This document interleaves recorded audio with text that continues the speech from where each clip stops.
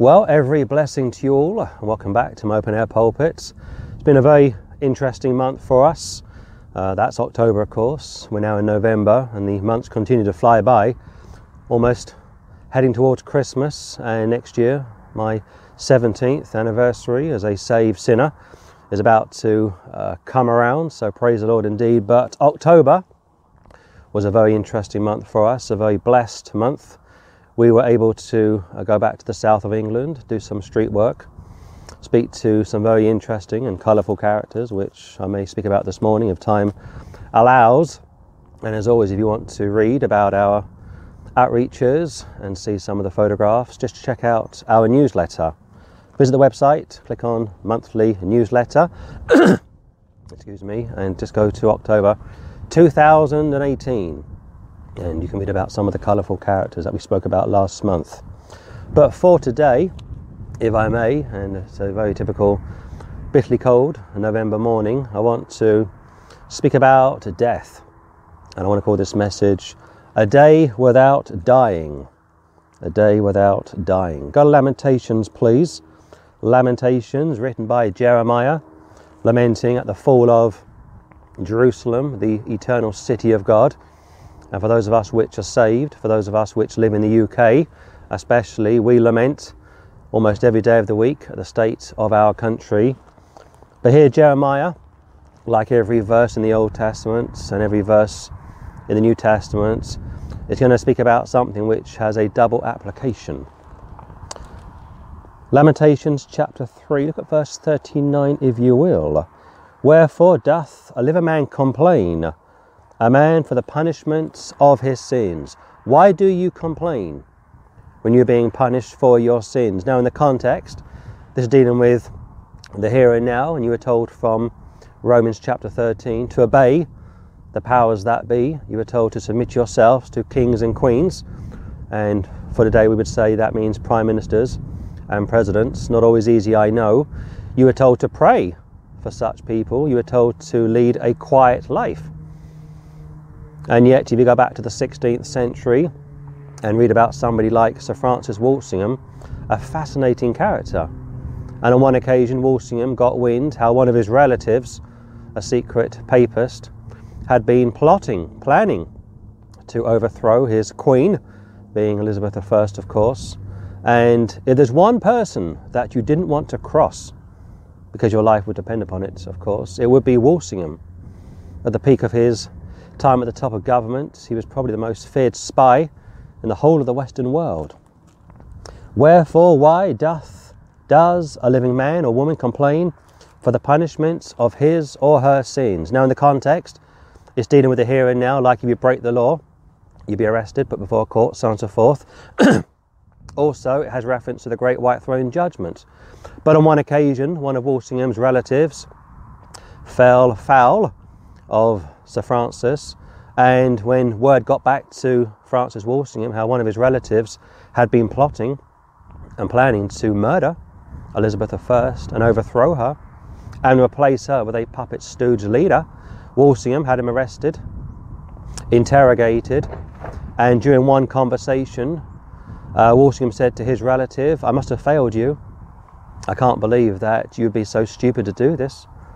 I have eyes everywhere," and of course he did. "I have ears everywhere," and of course he did. And that goes back to the term eyes to see, like in the context of the spy world, and also from the New Testament, eyes to see in a spiritual sense, ears to hear in a spiritual sense. But Walsingham had eyes literally everywhere and ears almost everywhere. He knew everything that was going on.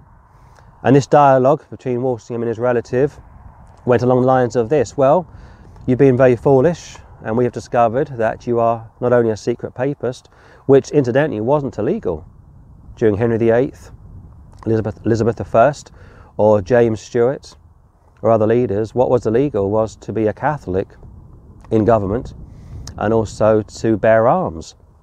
And I'll discuss that more a little later. And Walsingham said to his relative, well, what you've done is very foolish. I could execute you if I wanted to, because you are guilty of treason. And his relative said, well, I'm very happy to die for Holy Mother Church. I want to die a martyr's death, like the Islamists. They want to die a martyr's death for Allah. And Walsingham said, no, that's too easy for you. You won't die.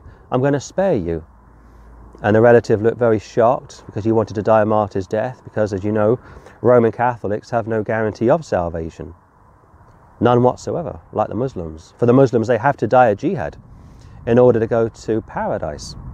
And around the 16th and 17th century, popes in Rome were issuing edicts allowing Catholics not only their blessing to murder British leaders, but if they were successful in overthrowing people like James Stewart or Elizabeth I or Henry VIII, they'd be guaranteed entrance into heaven. Times don't change, do they? And old Walsingham, this shrewd old operator, like I say, at the height of his career, the most feared spy in the whole of the West, said, I'm going to send you to France. You're going to go into exile, and after a short period of time, you'll be very quickly forgotten. And that was Walsingham's way of dealing with treachery. But his relative, who fell foul of Francis Walsingham, was complaining. Why am I here? Who do you think you are? Go back to Charles I when he was arrested, but before a group of judges in Parliament, and during Charles I's arrest and imprisonment and subsequent appearance before a court in London, of course, he would say the same thing. Why am I here? Who do you people think you are? You have no authority to hold me. Complaining, you see. And Charles I, like the relative of Walsingham, was really guilty of treachery. Charles I wanted to use foreign troops to march on England. Walsingham's relative wanted to conspire with Catholics inside of England and outside of England to overthrow Elizabeth I. Wherefore doth a living man complain? A man for the punishment of his sins. Great white throne judgment. An unsaved person arrives at such a place. It could be Walsingham's relative, it could be Charles I. And Paul told you from the book of Romans how every mouth is going to be stopped. And there'll be people at the great white throne judgment almost arguing with the Lord. Why are we here? Why are we here? We were good old Roman Catholics, like Guy Fawkes, for example, and we got together on orders from the Holy Father, quote unquote, to overthrow Elizabeth I, King Henry VIII, James Stewart. And the Lord will say to those people, but I never told you to do that. I told you to pray for leaders in authority. I told you to submit yourself to leaders in authority. And I'm convinced around that time there'll be visions or images or material produced at the Great White Throne Judgments of Christians in North Korea and also China living in the 20th and 21st century. And the Lord will say to those Catholic terrorists, look at these Chinese people. Look at those North Korean people. Their lives were much harder than yours. You were permitted to be a Catholic in the 16th and 17th century in the UK, and of course they were, but you couldn't bear arms because you were torn, as it were. You had an allegiance to Rome, and yet those Chinese people, those North Korean people, didn't have the liberties that you had, and yet never once attempted to rise up and overthrow their governments, because the powers that be, Romans chapter 13, are ordained of God. Wherefore why does a living man or woman complain? A man for the punishment of his sins. You get what you deserve. You reap what you sow. I remember some years ago, I was told a story of a family, a criminal family in London, mother and father, 3 children, 2 boys and a girl, a very devious family, and the daughter of this family met, of all people, a policeman, started to date him, started to court him, and these two got very close, and this police officer decided to propose to the woman in question. But before he did that, he went onto the computer database and typed in her name. And surprise, surprise, it would appear, and it did appear, that the entire family, like mother and father, and 2 sons especially, were all career criminals. And on one occasion, this police officer with his fiancée went to meet the future in-laws, And it must have been a wonderful or an interesting scene to see, like a fly on the wall sort of a thing. And they all sat down, had a cup of tea, as it were. And apparently the police officer said to the father in question, "I know all about your family, Mr. Such and Such. I've already checked you out." And some nervous laughter broke out. "But in spite of all that, I want to marry your daughter." And the father was shocked, because he knew that he would have a future son-in-law who was a police officer. Incidentally, the police officer that did that broke the law. You can't check out somebody on the computer database for your own gain. But this was probably some 25 years ago or thereabouts. But to cut a long story short, he married the woman in question, and not long after marrying her, the father-in-law got into trouble, and on one occasion 6 police officers kicked down the front door, wrestled this old man to the ground. He was around 70 at the time, incidentally, and he was very proud of himself that it took 6 police officers to hold him down. And as they were holding him down, he was shouting his mouth off, and he was complaining for the punishment of his sins. "Who do you think you are?" he said. "I'm an old man. You have no right to treat me like this." And the police said to him, "Well, Mr. Such and Such, you're being arrested on, I think it was burglary and receiving stolen items from memory." And he was put before the court, and he was subsequently dealt with. But he's the sort of guy that Jeremiah is speaking about. He's broken the law, he's been arrested, put before the courts, but instead of pleading guilty, he would plead not guilty. And on top of that, he would be arguing with his solicitors, his barristers, those that were defending him, and those that were prosecuting him, because in his mind, he'd done nothing wrong. He was in denial, of course. Why does a living person complain, a man or woman, for the punishment of his sins? If you go back to Queen Mary of Scots, she too was a Catholic, came from a very tortured background. Her father was a very promiscuous leader, King James V of Scotland, and by the age of 24 had been married 3 times. A very sad woman, and yet on one occasion, after being arrested and held at Bolton Castle in Leeds, she would have special guests sent to visit her to witness to her, like leading Protestants, but she wouldn't budge. She said, I'm a Catholic and I will die a Catholic, and she certainly did. But as I look at Mary, Queen of Scots, and I'm more interested in, of course, her son, James Stuart, I see a very interesting woman. She was arrested initially in Scotland, sent to England. Walsingham was intercepting her letters. Again, if you crossed Walsingham, you were pretty much finished.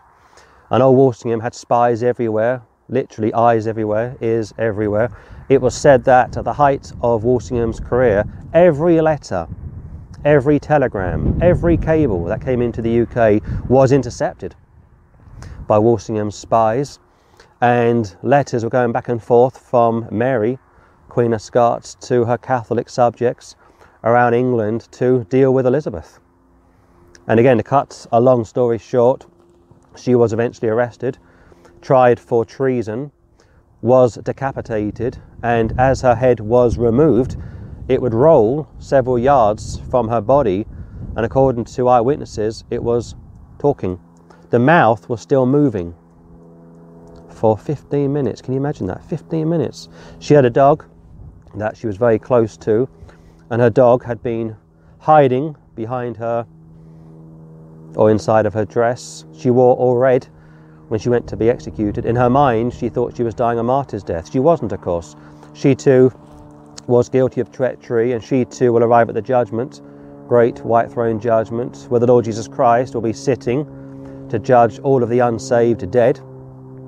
And she too will be asked to explain herself. The idolatry, dealing with Mary worship and the worship of the Eucharist and praying to dead people, will be a side issue for the time being. The Lord will say to someone like Mary, why did you attempt to overthrow Elizabeth? You were told to pray for her. You were told to intercede for her.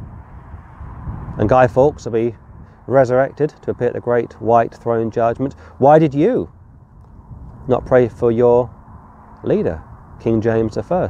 Catholics during the time of Henry, right up until Cromwell and beyond, were permitted to be Catholic, like at a lay level. Even priests and bishops were allowed to say Mass, even inside and outside of the courts of Henry VIII. What they weren't allowed to do was to bear arms, because it was considered that if they had access to arms, like Guy Fawkes, like the relative of Walsingham and many other people, they would attempt to have a coup. They would attempt to overthrow their monarch. And on top of that, they couldn't be in government because they'd be torn. Where is their loyalty? Is it to London or is it to Rome? Go back to 2014 when we had the Scottish referendum. A lot of talk at the time about Scotland breaking away from London rule. And I watched that very carefully and I thought, well, let's look at it this way. Let's say the Scots really want to have independence. Why not go all of the way? Break free from London and break free from Brussels. Why do you want to switch one master, being London, for another master, being Brussels? Why do you want to get rid of the pound, which is obviously set in London at the Bank of England, and pick up the euro, which is set to the overseas banks in Strasbourg from memory? Why do you want to switch from one master to another master? The Lord Jesus Christ would say how the truth shall set you free. You shall know the truth. You are my disciples if you continue in my word, and you shall know the truth, and the truth shall set you free. And I was scratching my head back in 2014. I thought, why not go all the way? Break free from England if you want. Break free from Brussels if you want. Stand on your own 2 feet. And of course it dawned on me, and I've known this for a long time of course, that the Scots didn't really want to be free from London and also Brussels. They wanted to be free from London because they hate the English. They are Europhiles, you see. And as far as I'm concerned, that's also a picture of treachery. And yet the audacity from the 2014 referendum was that the Scots wanted to retain the pound, can you believe, and the monarch as the head of state, while aligning themselves, coming under the authority of Brussels, a foreign power. Totally bizarre. Why does a person for the here and now complain, and also at the great white throne judgment, for the punishments of his or her sins? So every time I think about these people, every time I think about famous people and also infamous people, I see time after time that every mouth will be stopped. I see also many of these people wanting to serve the God of this world for here and now. Most of these people are post-millennial. As far as they are concerned, it's all about the here and now. But the problem, of course, is when you look at politics, for example, and I don't know if Walsingham was saved. He was a Protestant by birth. I know he was a patriot, but I don't know if he was a saved Protestant.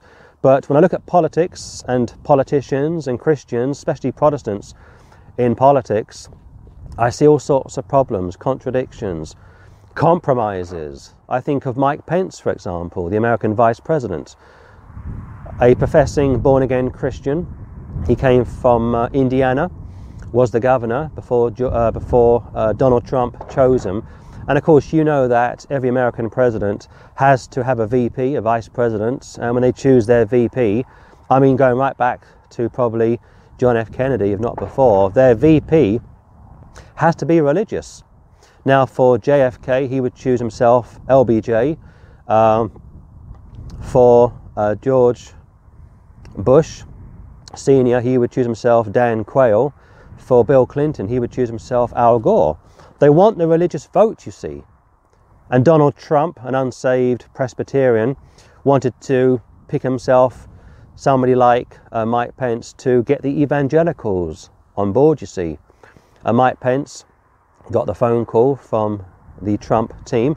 Would you be Donald's VP? And of course he said yes. He was clapping his hands, the second most powerful job in America. But here's the thing. Pence, like I say, is a professing Christian, born-again Christian, and yet some months ago he was photographed swearing in a practicing homosexual to become the future US ambassador to Germany. And I thought, couldn't somebody else have done that? I'm sure if Mike Pence had wanted to, he could have said to Donald Trump, I can't swear this gentleman in. Also, this practicing homosexual had his boyfriend with him as he took the oath. Very strange photograph. And at the time I watched that or saw that photograph and I thought, there's been almost nothing said about this from the evangelical world. Mike Pence has, of course, compromised. He's now, like I said, the second most powerful politician, religious politician in America. Could have refused, could have delegated the swearing in to his number two or somebody senior from the administration, but he decided not to, and he would swear in the gentleman in question, a practicing homosexual. And that kind of compromise will be dealt with at the judgment seat of Christ. Of course, you've got two judgments. You have the judgment seat of Christ, the Bema seat, which is for saved people. And I'm not going to say that Mike Pence isn't saved. He could be saved. I don't know. I haven't met the man, and I don't suppose you have either. But I know one thing, that he says he is saved. He professes to be saved, and yet he is compromised.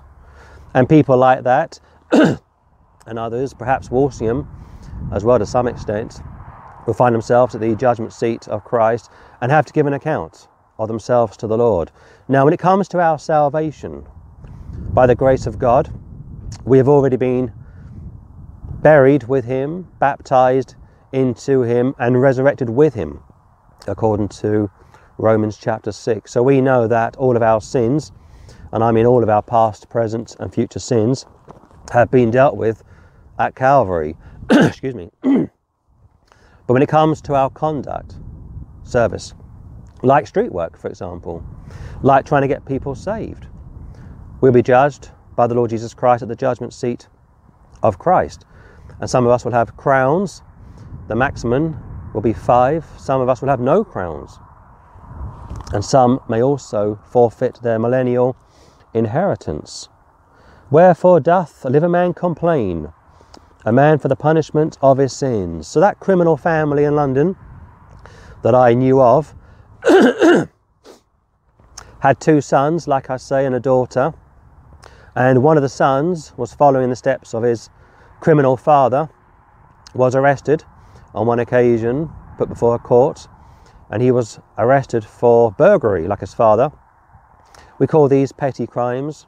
And he said to his solicitor / barrister, can I offer up to the court, or can I confess to the court to being guilty of committing 136 other offences? In the UK, you can do a plea deal. If you plead guilty to a certain amount of crimes, the court will take it into consideration. And this guy had the audacity, no doubt after discussing this with his defence team, that if he offered himself as being guilty for stealing or breaking many laws, 136 offences, including the one that he'd just been arrested for, that the court would take mercy on him, would show him clemency. Incredibly, they did just that. Didn't give him a custodial sentence of maybe 2 to 5 years, which he should have got. He got a 12-month suspended sentence.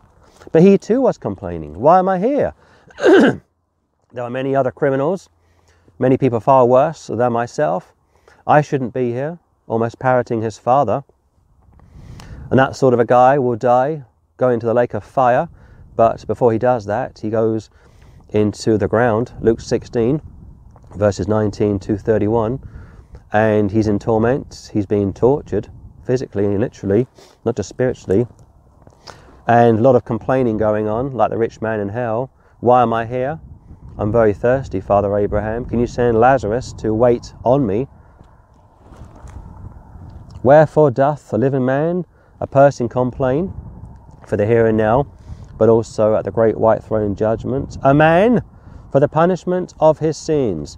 So whether it's Mary, Queen of Scots, whether it's Charles I, whether it's Guy Fawkes, whether it's Walsingham's relative, whether it's these criminals from London, whether it's people in general who die without Christ.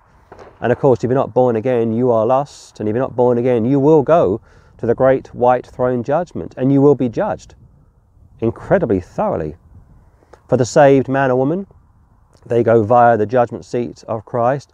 But here's the good news. For those of us which are saved, there'll be a day that will come for us where we will never see death.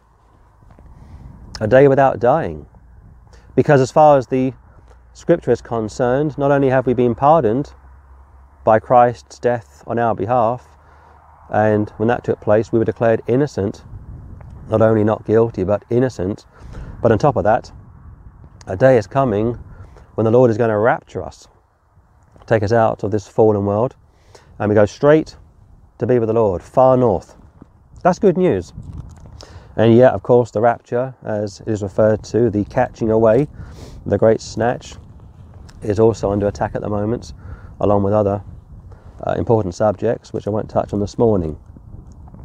Wherefore, why does a person complain, a man or woman, for the punishment of his sins? So in essence, what Jeremiah is saying is this: you have no right to complain.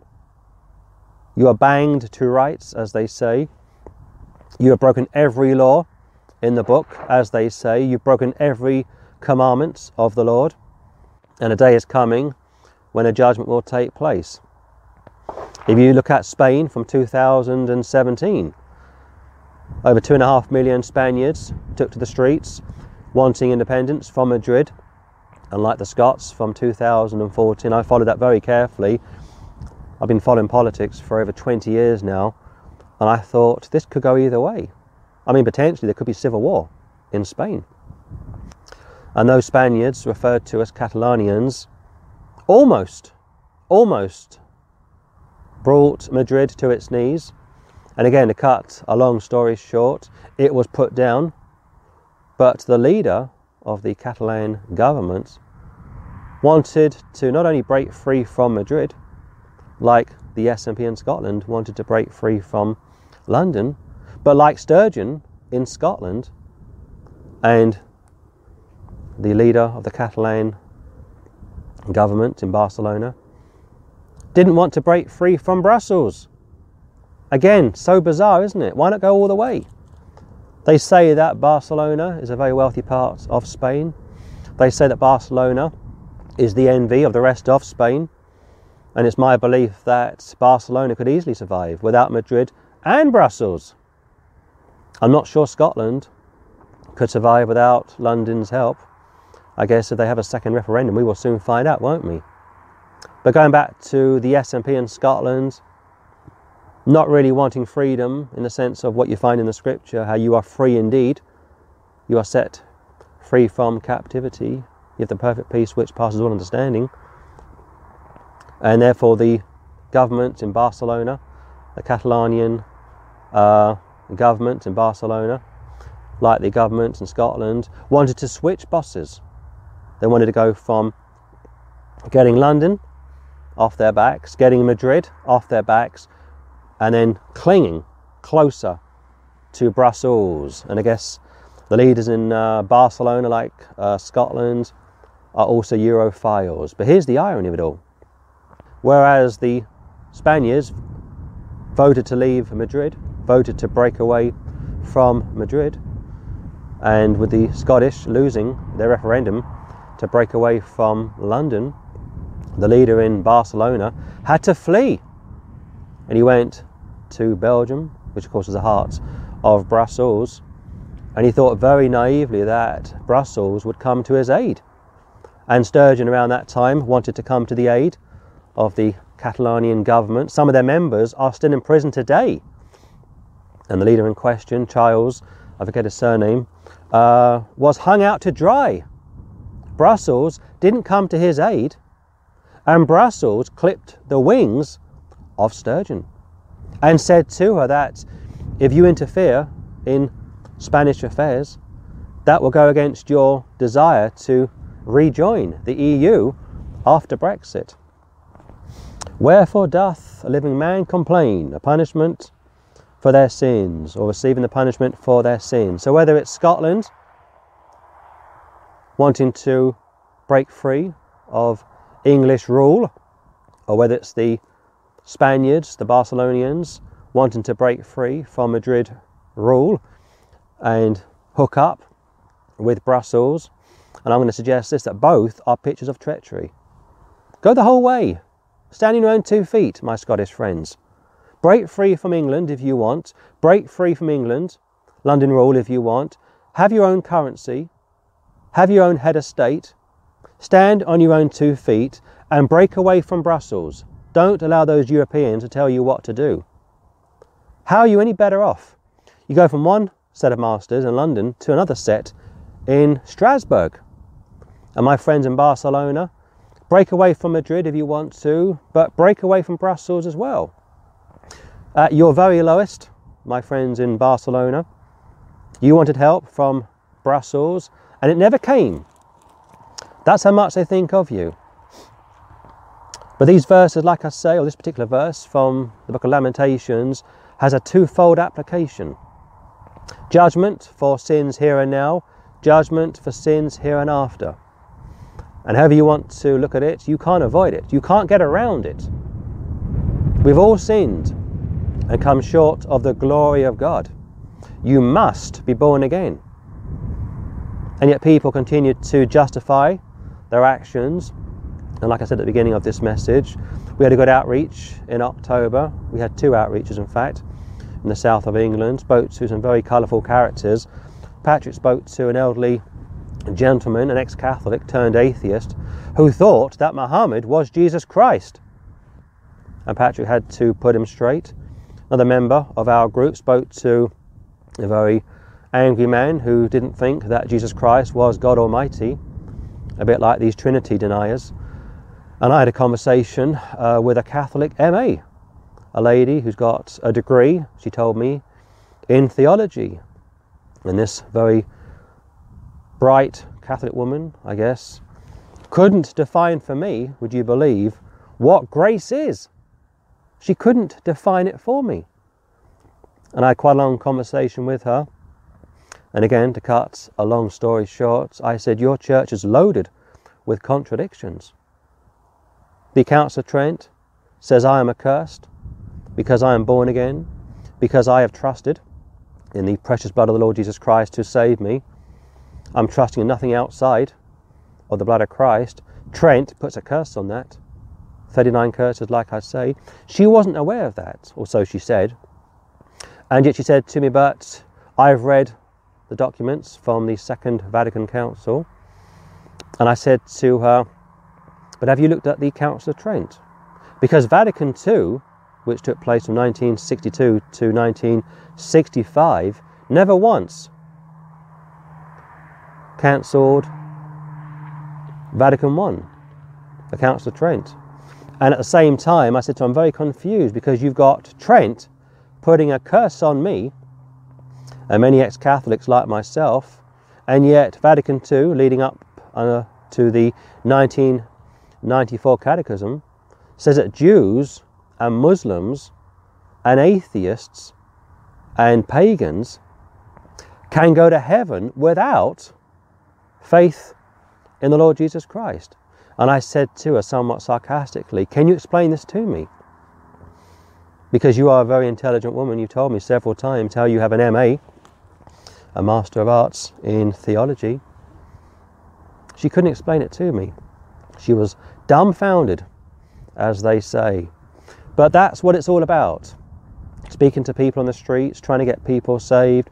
But that particular woman, if she doesn't repent, will find herself at the great white throne judgment. She'll be complaining, no doubt, why am I here? I'm a baptized Catholic, she will no doubt say. I've tried to obey my church, she will no doubt say. And the Lord will say to her, but I told you to be born again. I told you how all of your righteousnesses is as filthy rags. I told you that salvation was the gift of God, not of works, lest any man should boast. And yet in spite of that, you clung to a system which curses faith alone. And she'll be complaining, murmuring, like the unbelieving Jews would do with Jesus and also Moses. And incidentally, please join me this coming Sunday when I look at the book of Exodus, chapter 17. The Jews in the Old Testament, unbelieving Jews, would murmur, would complain against Moses, and they would murmur, they would complain against the Messiah. Wherefore doth a living man complain? A man for the punishment of his sins. So idolatry is obviously the most serious sin in Scripture, and Catholics are especially guilty of idolatry. Mary, Queen of Scots, will have to give an account of herself to the Lord at the great white throne judgment. She had the opportunity to speak to many leading Protestants during her day. She had a lot of contact with John Knox as well. But she said, no, I'm a Catholic. I would die a Catholic. And she did, as far as we know. Like I say, once her head was removed, thanks to a very sharp blade, her head would roll several yards, several feet from her body. Still talking, maybe reciting the rosary, I don't know.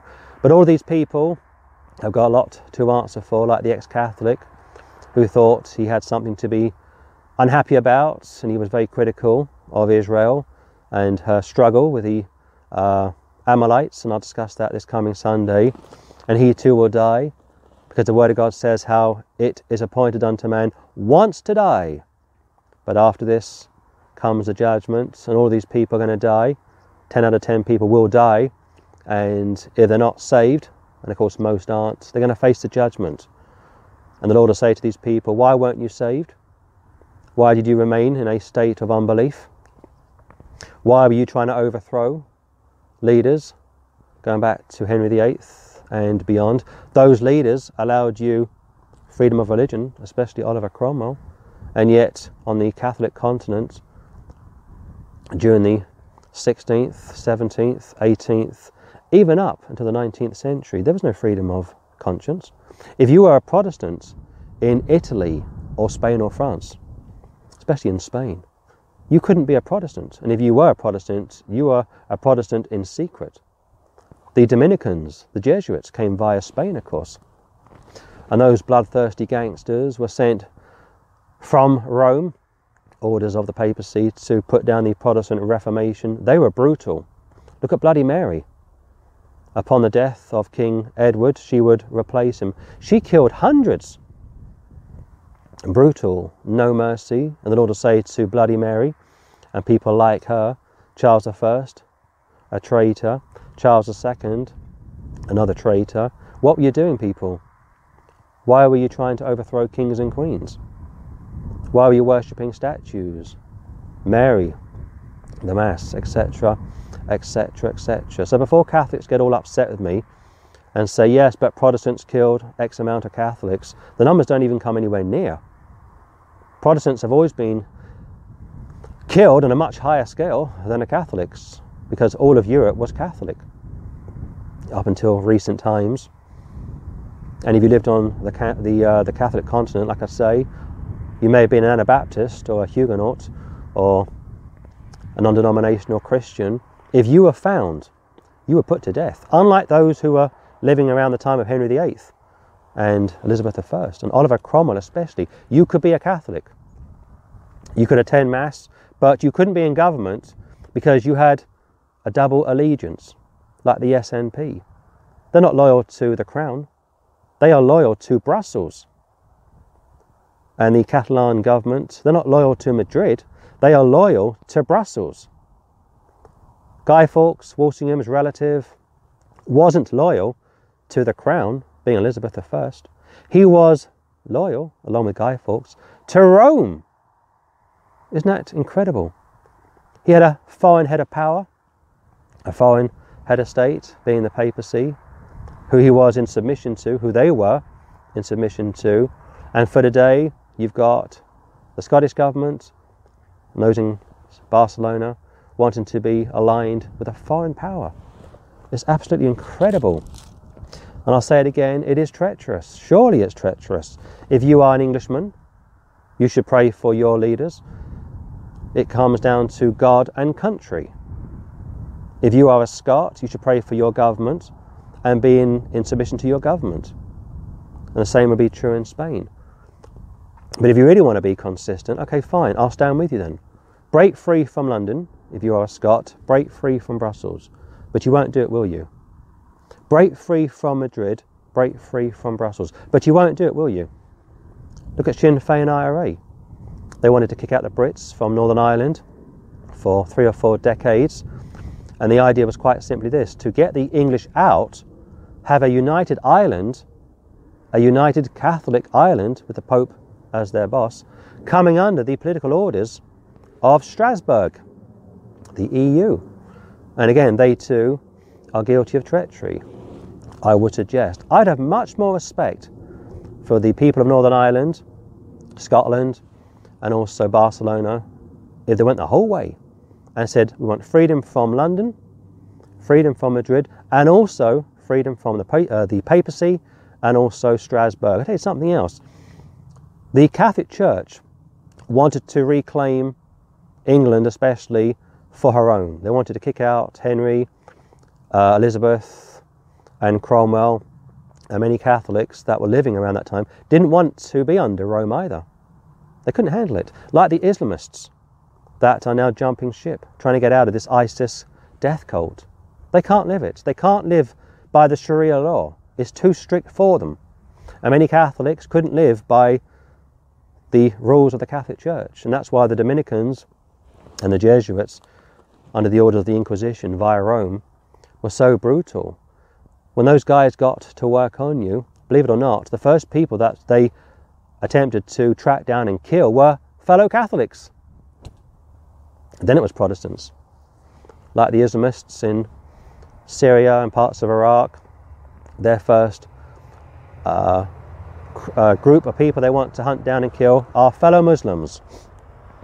So allow me to say this, and I will close. What you've had this morning is a double application dealing with sins for the here and the now.